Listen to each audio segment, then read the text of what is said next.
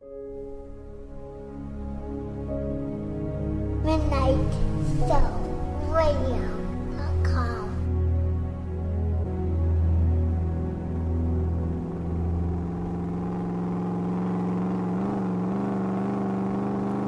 Good.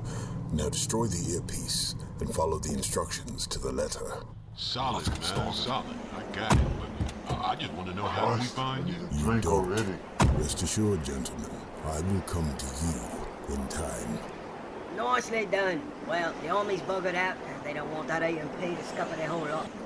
According to the calculation, this energy wave or whatever it is coming up fast. That's all right. I'll be with you in a moment. Hey, Tailor. If you're not in position when this wave hits... In a moment. You're the boss. All right, boys, this is it! Good evening, ladies and gentlemen. Alone at last, if only for a few moments. Tired. Exhausted, really. To remain in the vehicle so close to the oncoming discharge wave, it would most certainly destroy it and erase me from existence. How easy it would be. In the precious moments that we have left, I'm reminded of something I'd like to share with you. And as you listen to this, wherever you are, take a moment to look at the very state of the world around you. Make no mistake, ladies and gentlemen, to make any kind of excuses in the face of truth is yet another proof of unaffordable weakness that some people have prided themselves on for far too long. It is with this in mind, I will not apologize in how I address you tonight.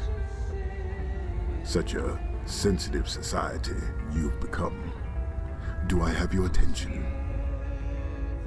Did you know, in any great society, over time, a gradual deterioration occurs, whether you realize it or not? The safer a society is, the less experienced that society becomes. And because they're ill-prepared for the full weight of the world's hardships, they become emotionally reliant, considerably so. You see, the weak lack experience, and as such, will begin producing a worse product than their counterparts before them. As time continues, weaker and weaker members of society will infuse their ideas into a system based upon less and less experience, which all turns into a dwindling spiral that continues until society reaches a point of critical failure. It can take generations to recover from, and it usually does. As you continue looking, I'm sure you're wondering what all of this means. Well, look at some of what we have now. Existing among a society who's living day to day on a constant diet of vanity metrics, nestled in the false safety of devices designed to connect the entire world, yet somehow feel utterly powerless to change anything without a like or a follow to guide them. Meanwhile, a real world that's selling more and more escape than ever before, more isolated than ever. Now you could think to yourself, this is my world and all the fuckery it entails. You could. What matters is what you do next that makes all the difference.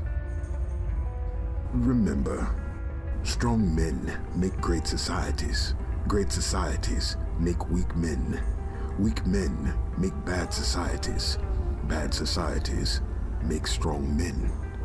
Ah, the circle of life. Know where you stand in it. Meanwhile, I could remain here. But I'm much stronger than that. How about you? Ha ha ha!